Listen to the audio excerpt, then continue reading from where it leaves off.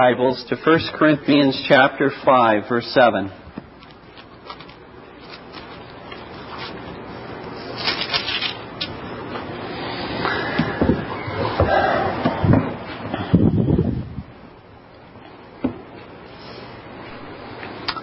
Our text reads, "Purge out therefore the old leaven, that ye may be a new lump, as ye are unleavened. For even Christ, our Passover, is sacrificed for us." Focusing upon that command of the Apostle Paul, "Purge out therefore the old leaven."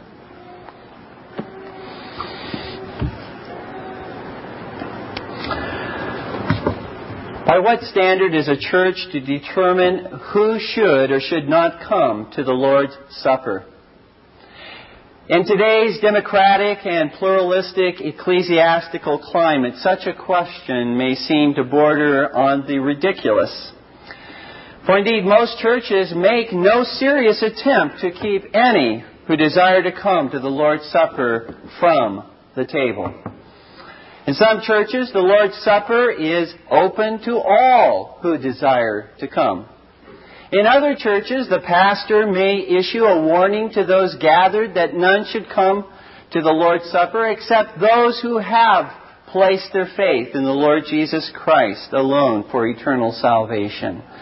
In still other churches, the elders may actually meet with the visitors before the service and seek to learn whether the visitors do in fact profess faith in the Lord Jesus Christ before coming to the Lord's Supper. While in a very few churches, the elders examine all those coming to the Lord's Supper in both doctrine and life, and those who are either ignorant or unsound in doctrine or lawless in life are kept from the Lord's table. This last view is the view which this church embraces by way of conviction, and it is called close communion. Not closed communion, but close communion. And we will affirm that this is the teaching of Scripture as well. Why is it important to know who should and who should not come to the Lord's Supper? You may ask, what difference does it really make? Well, perhaps the Corinthian church at one time also asked the very same questions, but they came to see that God is supremely concerned as to who should come to the Lord's table. For some in Corinth, you'll recall, it made a very great difference. For they were coming to the Lord's table unworthily and were eating and drinking, Paul says, judgment to themselves as they partook of the bread and of the wine. In fact, some within Corinth had suffered God's holy and righteous judgment through physical suffering, and even some had suffered death for coming unworthily to the Lord's table. And we find that in 1 Corinthians chapter 11, verses 29 and 30. Thus, at the very heart of Paul's message to the Corinthians is the truth that not all are permitted to come to the Lord's table. Not even all professing Christians, Paul would explain, are to come to the Lord's table. For many of those who were enduring the suffering, the judgment of God, were enduring it as from a father who was chastening them. Not because they were unbelievers, but because they were believers and coming unworthily. They should not have come in that condition and in that situation. But someone may ask, what is so significant about the Lord's Supper that God would set such a hedge, a boundary, a fence about the table in warning us not to come unworthily? Well, dear ones, the Lord's Supper is a holy ordinance instituted by the Lord Jesus Christ, wherein the death of our Lord is showed forth, and by which death He purchased our eternal salvation. Purchase the salvation of all who place their faith and trust in Him. You see, dear ones, the unfathomable love and riches of God's grace in Jesus Christ are set forth visibly in these elements and in these actions that are performed at the Lord's Supper. And worthy partakers feed upon the Lord Jesus Christ by faith. They grow in the grace and the knowledge of the Lord Jesus Christ as they partake in faith and as they partake worthily.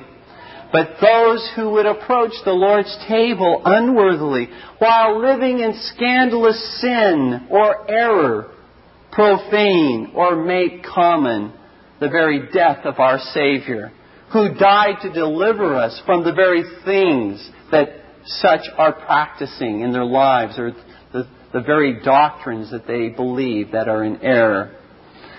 God, through Christ, came to deliver us from those things.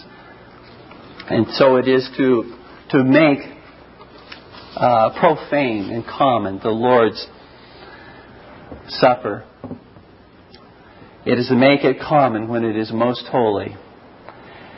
However, the sin of coming unworthily to the Lord's Supper is not only the sin of one who partakes, but I would have you carefully note that it is also the sin of those who tolerate it and who allow such to come to the Lord's table.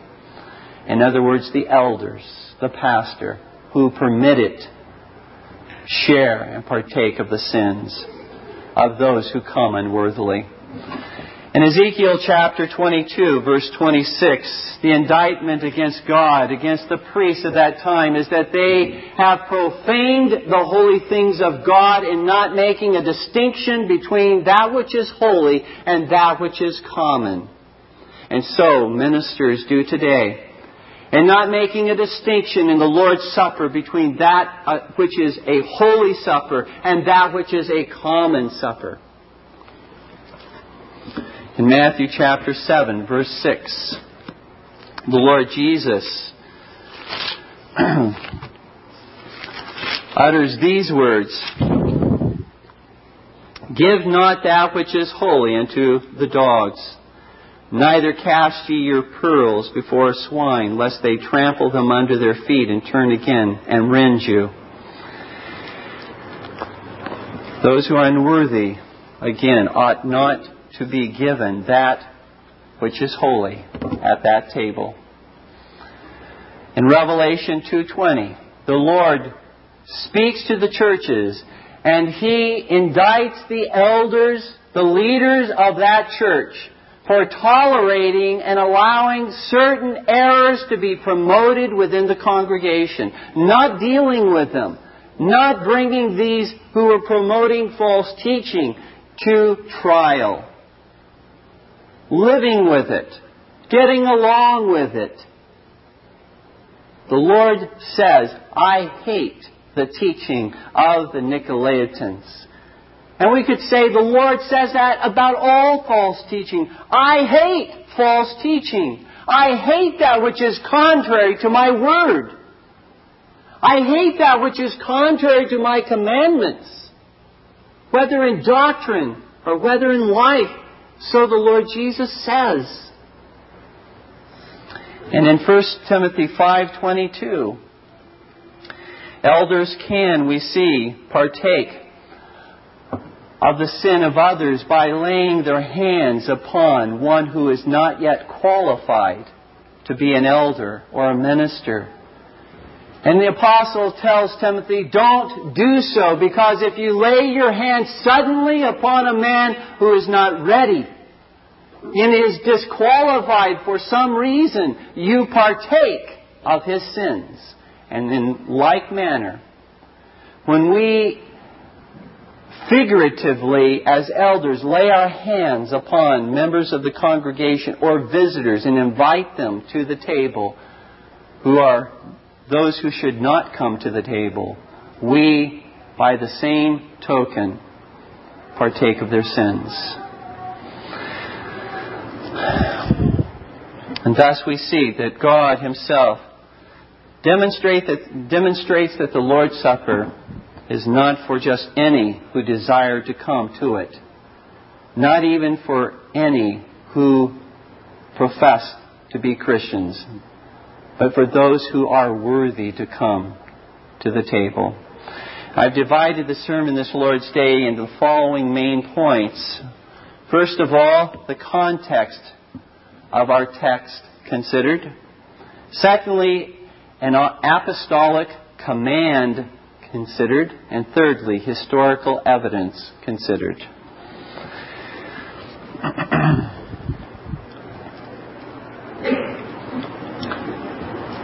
Let's consider then our context first of all.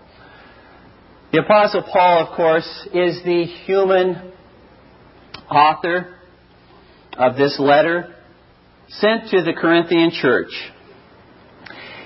In this letter, Paul corrects various sins and errors that were coming into the church and that were dividing the members of the congregation one against the other.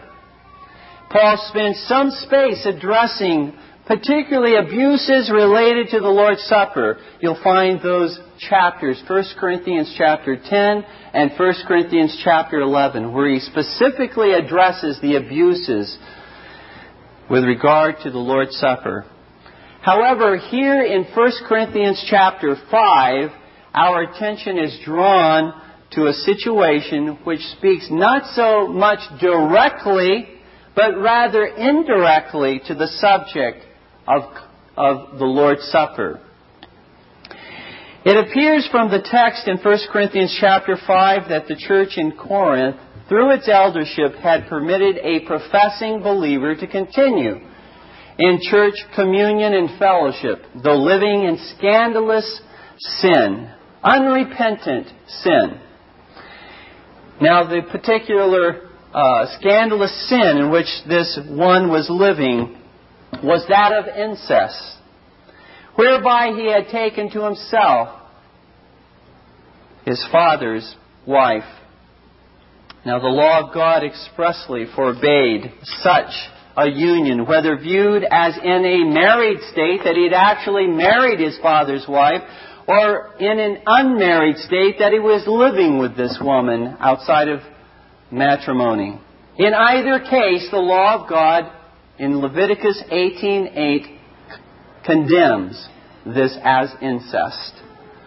This man was living in express violation of the seventh commandment, "Thou shalt not commit adultery."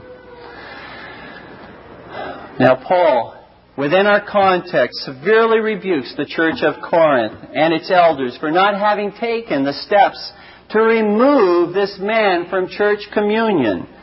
In 1 Corinthians 5:2, he rebukes them. And then he proceeds to give them his authoritative response in verses 3 through 5 of 1 Corinthians chapter 5. And he says in effect this professing believer should be separated from the communion and fellowship of the church by means of excommunication. Now, excommunication literally means out of communion. Excommunication, as we consider what it is, has two degrees. There is the lesser excommunication, which refers to a member who has been found guilty of scandalous sin or error and is kept from the communion table and yet is not put out of the church. He's simply kept from the communion table, and he is admonished, however, in that state as a brother to repent, to turn from his sin. We find that lesser excommunication referred to in 2 Thessalonians chapter 3, verses 6 and 14. But there is also that which is called the greater excommunication, which refers to a member who has been found guilty of more aggravated and obstinate offenses and is kept from the communion table, just like in the lesser excommunication. But in addition to that, he is put out of the visible church. We find this specifically established in Matthew 18:17, where the Lord says that those particular offenses that are not dealt with between two parties, then witnesses are involved and the offender does not listen and heed that which is given to him, it is to be brought to the church. And if he does not listen to the church, he is to be treated and viewed as a heathen and as a publican. He is to be put out of the church.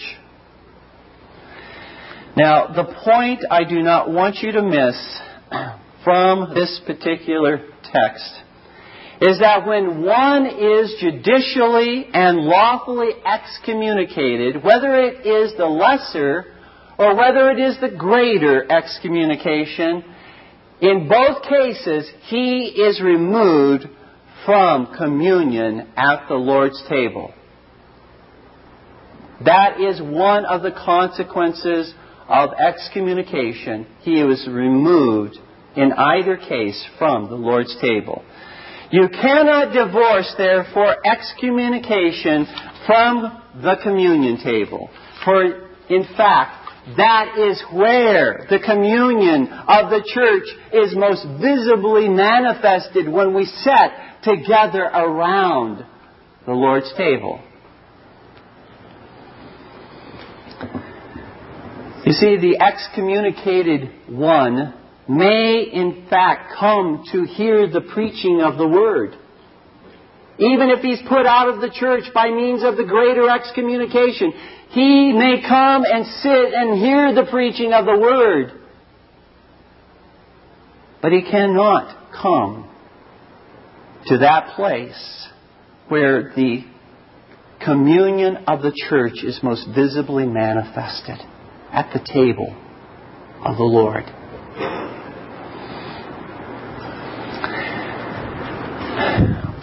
As we consider then our second main point, an apostolic command considered. The Apostle Paul at this point gives two specific commands in verses 7 and 8. Two commands. The first command, purge out therefore the old leaven, and that's in verse 7. And the second command, therefore let us keep the feast. That's the second command. One is a negative, purge out therefore the old leaven. The other is a positive, therefore let us keep the feast. This Lord's Day we will focus on the first command. Purge out therefore the old leaven.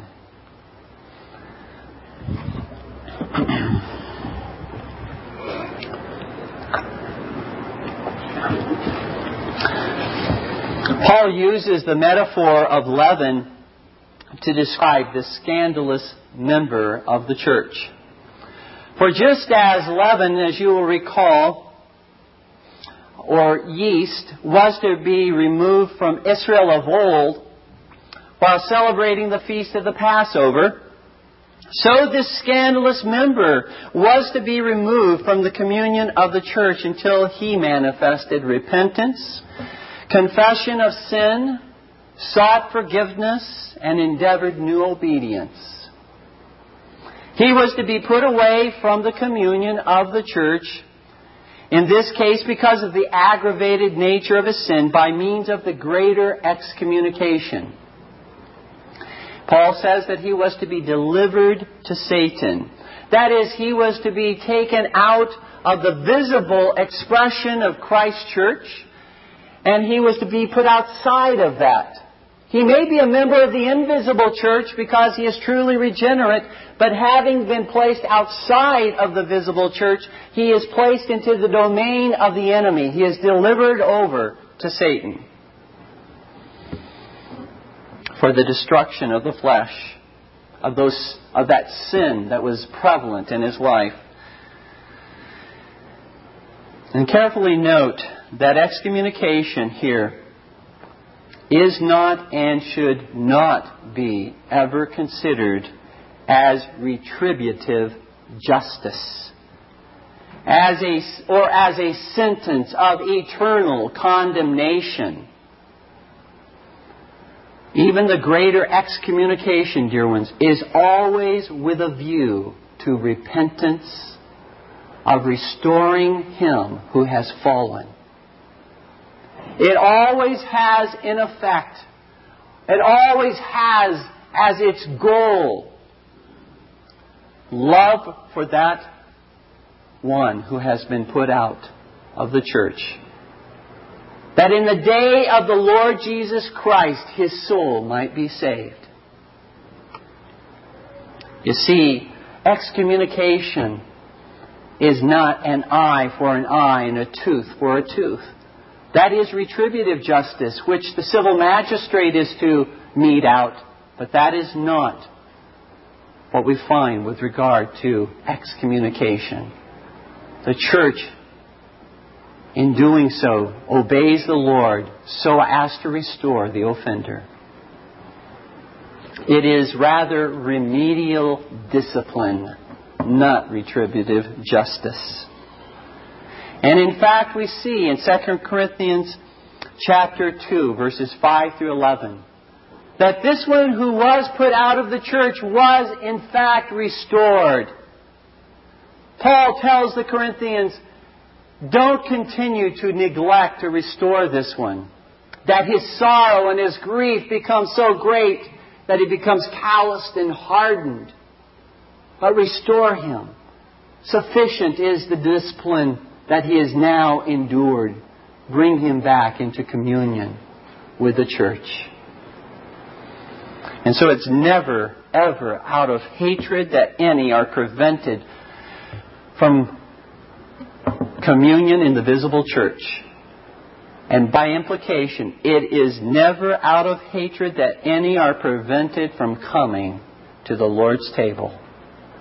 Never, ever out of hatred. But out of love for their soul and a desire to see them repent of their sin and error. Because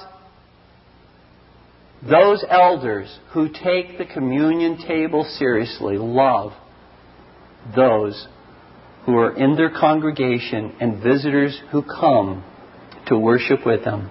Because they love them, they have an obligation sometimes to do what is very hard and to say, under the circumstances, you need to repent of certain things in your life before coming to this table. Those, dear ones, who are prevented from coming to the Lord's table, whether they are members or whether they are visitors from another church, are not thereby necessarily declared to be unbelievers. That's a myth. That is not what we promote at all. We do not declare those who are prohibited from coming to the Lord's table to be unbelievers. Rather, they may be viewed as brethren who are presently walking disorderly, as Paul himself says in 2 Thessalonians 3:6. And in that circumstance, with disorderly brethren, Paul says our duty is to withdraw from them. And withdrawing from them does not mean that we invite them to the Lord's table with us, under those specific circumstances in which they are disorderly.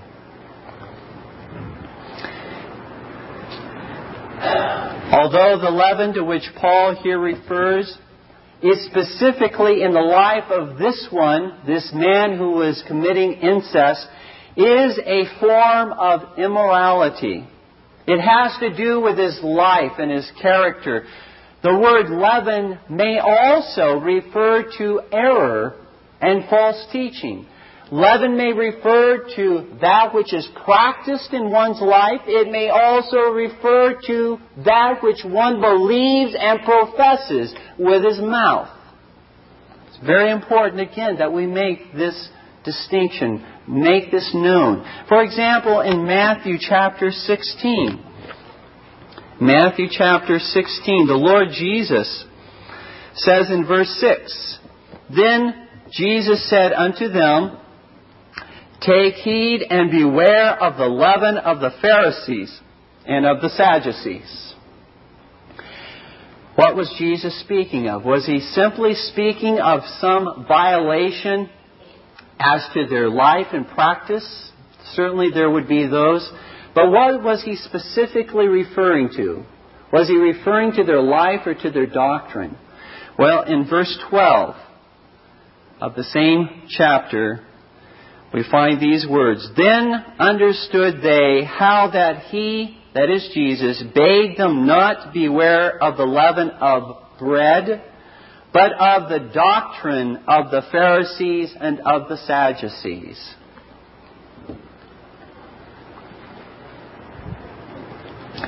And so as we read what the apostle says in 1 Corinthians chapter 5, verse 7, purge out the old leaven.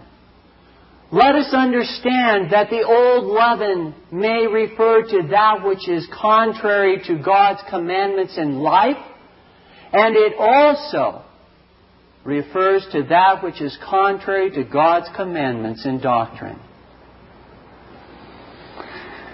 Thus I would submit to you, dear ones, Paul would no more tolerate the leaven of scandalous error around the communion table than he would tolerate the leaven of scandalous sin in life around the communion table. Paul declares that leaven in all of its forms, whether in life or in doctrine, is to be purged out. It is to be marked out and not to be tolerated within the visible church of the Lord Jesus Christ, and certainly not around the communion table. Those passages in the Scripture which command us to withdraw from those who maintain and promote false teaching also infer that they are to be kept from the communion table, the faithful church. For example, when we read in Romans 16:17, the words of the Apostle Paul,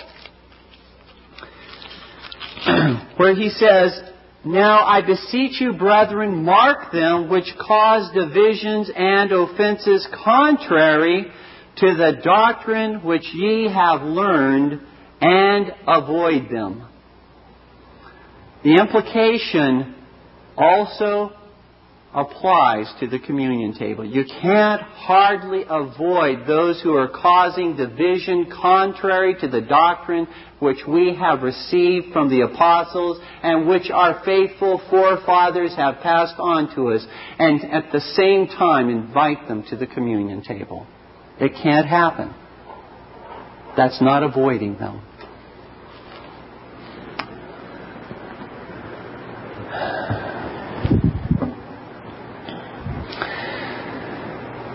It is important, dear ones, to note the double standard that exists in most churches today when it comes to the Lord's table.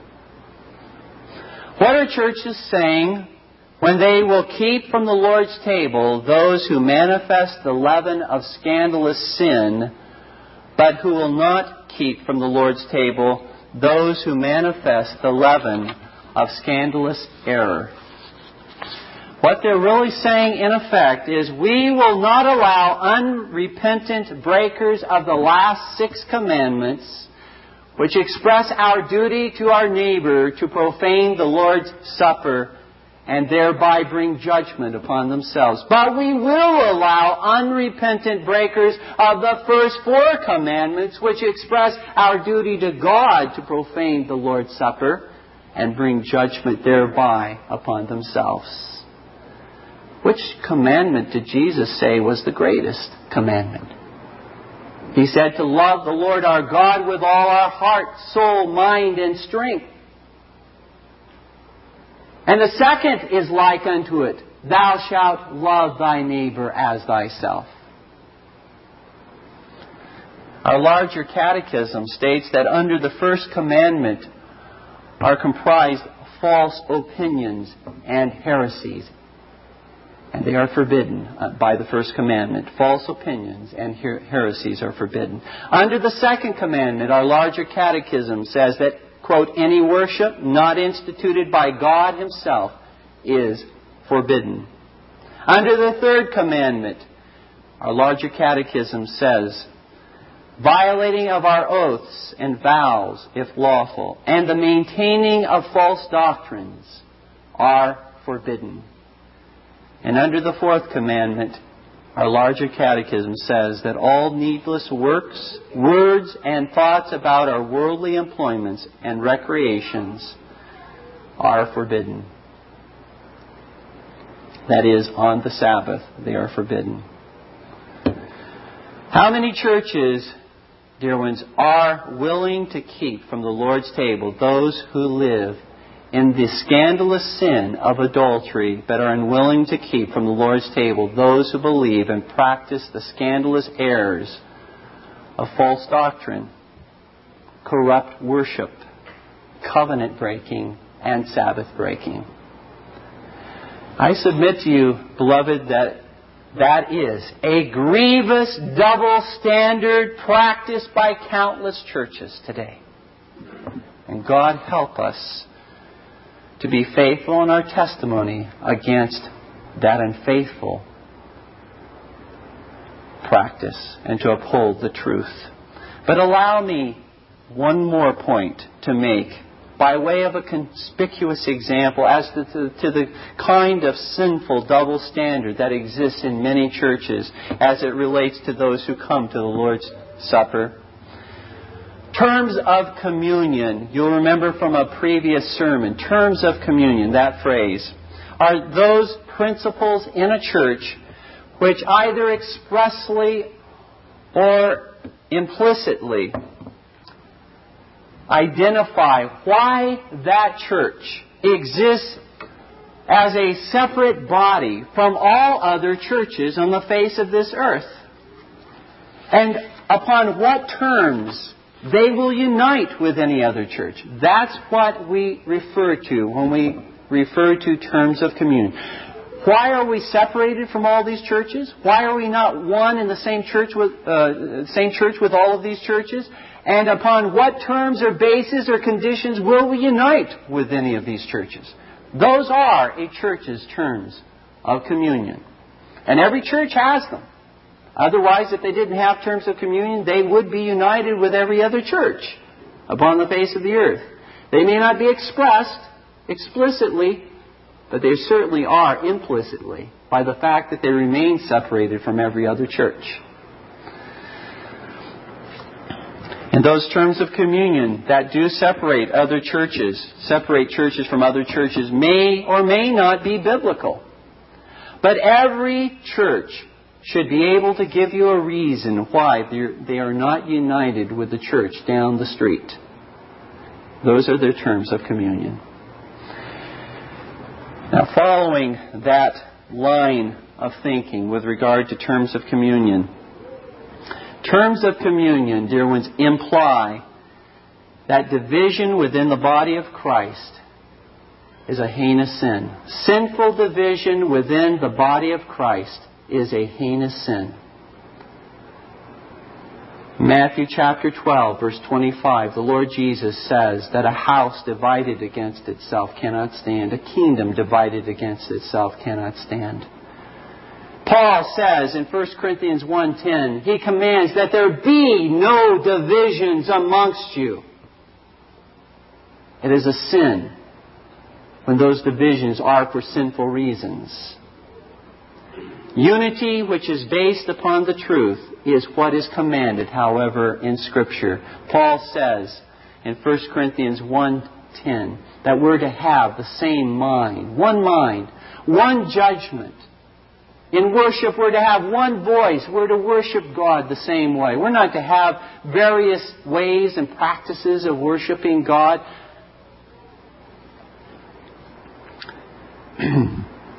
Amos asked the question, can two walk together unless they be agreed? The implication, the rhetorical question is, of course not. They can't walk together. And so, unity is based upon the truth.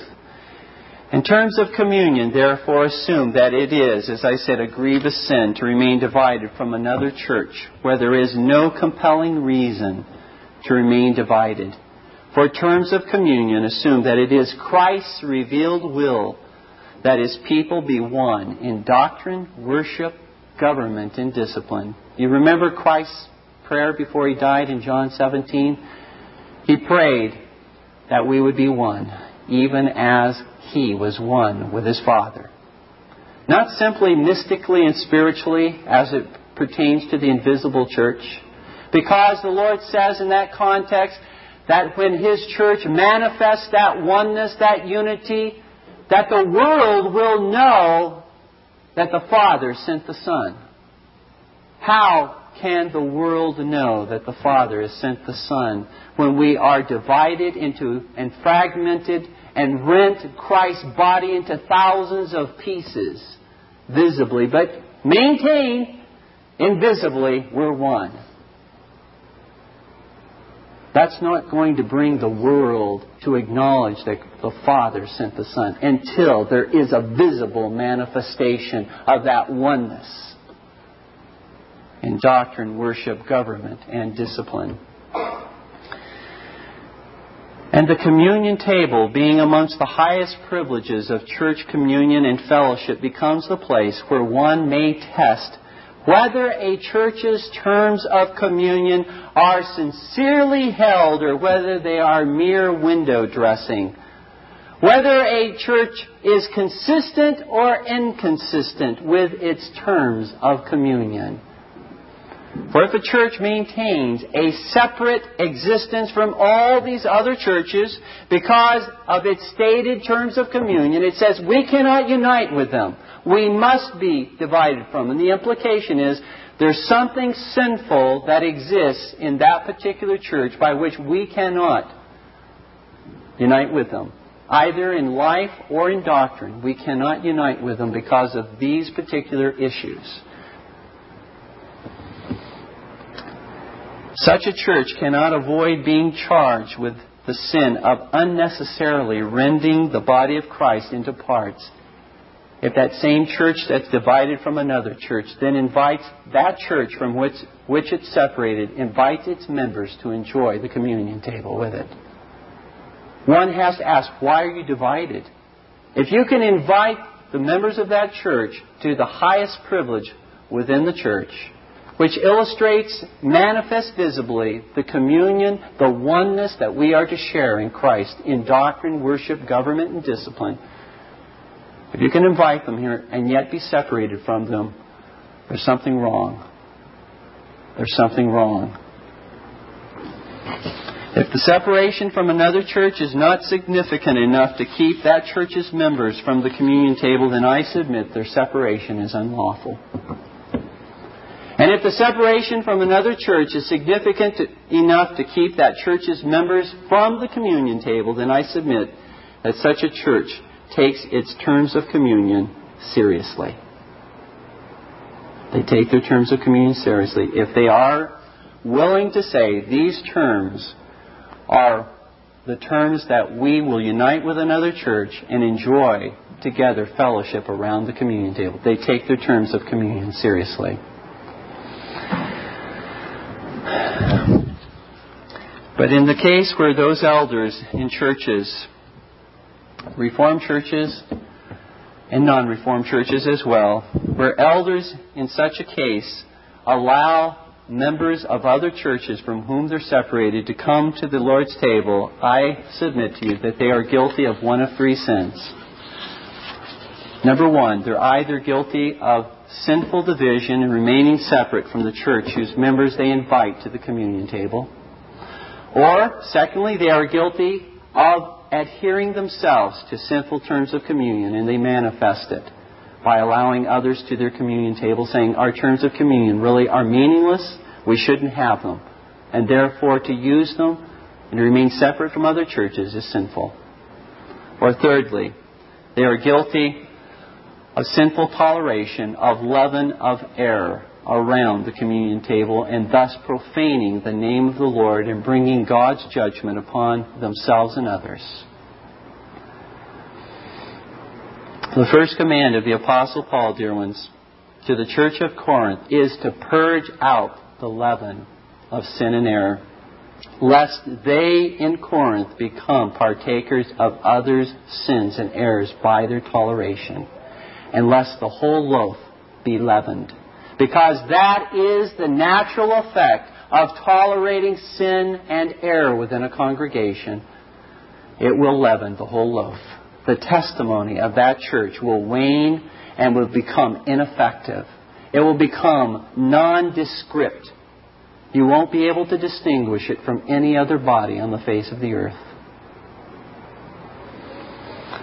And we will not leave to our children a faithful testimony to the truth, dear ones. My last main point is simply to give to you a couple pieces of historical evidence to corroborate what Paul has just said in 1 Corinthians chapter 5, verse 7. John Calvin, in Calvin's Ecclesiastical Advice, page 155, we find these words from John Calvin as he was writing, giving advice to those who were asking about coming to the Lord's table. And some were a little perturbed, very concerned that the examination to come to the Lord's table was so difficult. Some were upset about that. But Mr. Calvin is quoted as saying, "For everyone to be admitted to the Lord's Supper without distinction or selection is a sign of contempt that the Lord cannot endure. The Lord Himself distributed the supper to His disciples only. Therefore, anyone not instructed in the doctrine of the gospel ought not to approach what the Lord has instituted. No one should be distressed when his Christianity is examined even down to the finest point when he is admitted to the Lord's Supper. It should be established as a part of the total state and system of discipline that ought to flourish in the church, that those who are judged unworthy should not be admitted." And I would also cite for you not only the words of Mr. Calvin, but his example. His example with regard to the libertines in Geneva. And in particular, one of those, Berthelier, one of the most offensive libertines. Just before this particular incident, the church, because of Berthelier's errors, had excommunicated him from the church. However, the council, the civil council, had in effect pardoned him and removed the excommunication of the church in Geneva, and thereby admitted him to the various privileges and liberties of the church. Mr. Calvin was faced with a dilemma. Shall he follow the dictates of the civil magistrate, whom he was convinced had ruled unlawfully? Or should he, at the threat of his own life, if necessary, keep this one and others like him from coming to the Lord's table? On that particular Lord's Day, when communion was celebrated, Mr. Calvin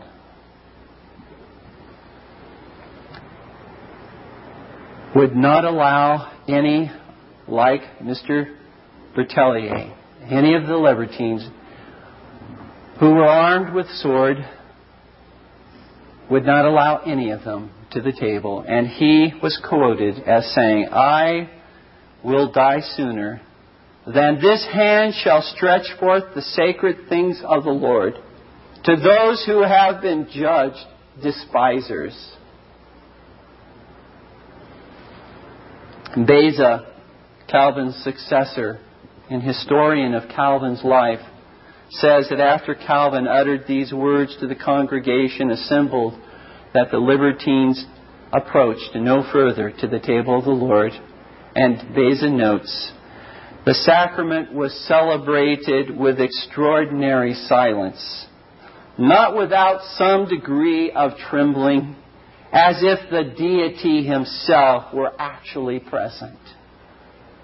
The awe and the fear of our God was upon that congregation because of a faithful minister who would not compromise that table.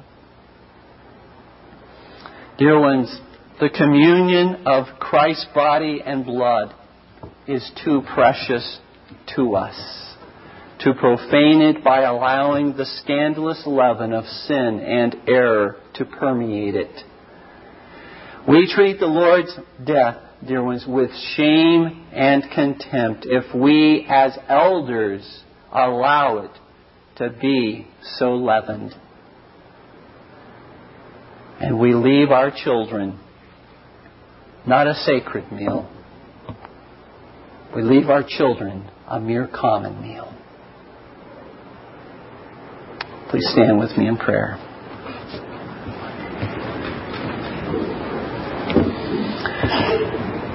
Our Heavenly Father, cause the fear of the Lord to reign in our congregation. Cause, Father, deep humility to be in our hearts and our lives. Put us to shame for how, even presently, through our sins, that we shame and dishonor the name of Christ. Give to us the spirit of repentance. Let us not stand in arrogance, pointing our fingers at others when we partake of the same sin. Give to us, Father, a spirit of repentance, desire to turn into Christ, to not flee from Christ, but to flee unto Him, as He avails Himself to all who will come to Him and take His yoke upon them. O Lord our God, we do pray that this holy meal would continue to be proclaimed faithfully, practiced faithfully, and that the gospel of salvation, the doctrine which Christ has given to us, would be professed as we partake together of the Lord's Supper. We do ask, Lord, that Thou would cause ministers and elders from those congregations which profess to be Reformed to awaken to the biblical duty as well as to the inheritance which has been given to them by their forefathers, for this was the practice of our forefathers. We do ask, Lord, that Thou would grant to us the grace, even in perilous times when it is unpopular, when we will be likely criticized greatly for holding this position, nevertheless to embrace it because it is the truth and to promote it. For we ask these things in Christ's name. Amen. This Reformation audio track is a production of Stillwater's Revival Books. You are welcome to make copies and give them to those in need. SWRB makes thousands of classic Reformation resources available, free and for sale, in audio, video, and printed formats. It is likely that the sermon or book that you just listened to is also available on cassette or video, or as a printed book or booklet. Our many free resources, as well as our complete mail-order catalog, containing thousands of classic and contemporary Puritan and Reformed books, tapes, and videos at great discounts, is on the web at www.swrb.com. We can also be reached by email at swrb@swrb.com, by phone at 780-450-3730, by fax at 780-468-1096, or by mail at 4710-37A Avenue, Edmonton, that's Edmonton, Alberta, abbreviated capital A, capital B, Canada, T6L3T5. You may also request a free printed catalog. And remember that John Calvin, in defending the Reformation's regulative principle of worship, or what is sometimes called the scriptural law of worship, commenting on the words of God, which I commanded them not, neither came into my heart, from his commentary on Jeremiah 7:31, writes, God here cuts off from men every occasion for making evasions, since he condemns by this one phrase, I have not commanded them, whatever the Jews devised. There is then no other argument needed to condemn superstitions than that they are not commanded by God. For when men allow themselves to worship God according to their own fancies, and attend not to his commands, they pervert true religion. And if this principle was adopted by the papists, all those fictitious modes of worship in which they absurdly exercise themselves would fall to the ground. It is indeed a horrible thing for the papists to seek to discharge their duties towards God by performing their own superstitions. There is an immense number of them, as it is well known, and as it manifestly appears. Were they to admit this principle, that we cannot rightly worship God except by obeying his word, they would be delivered from their deep abyss of error. The prophet's words, then, are very important, when he says that God had commanded no such thing, and that it never came to his mind, as though he had said that men assume too much wisdom when they devise what he never required, nay, what he never knew.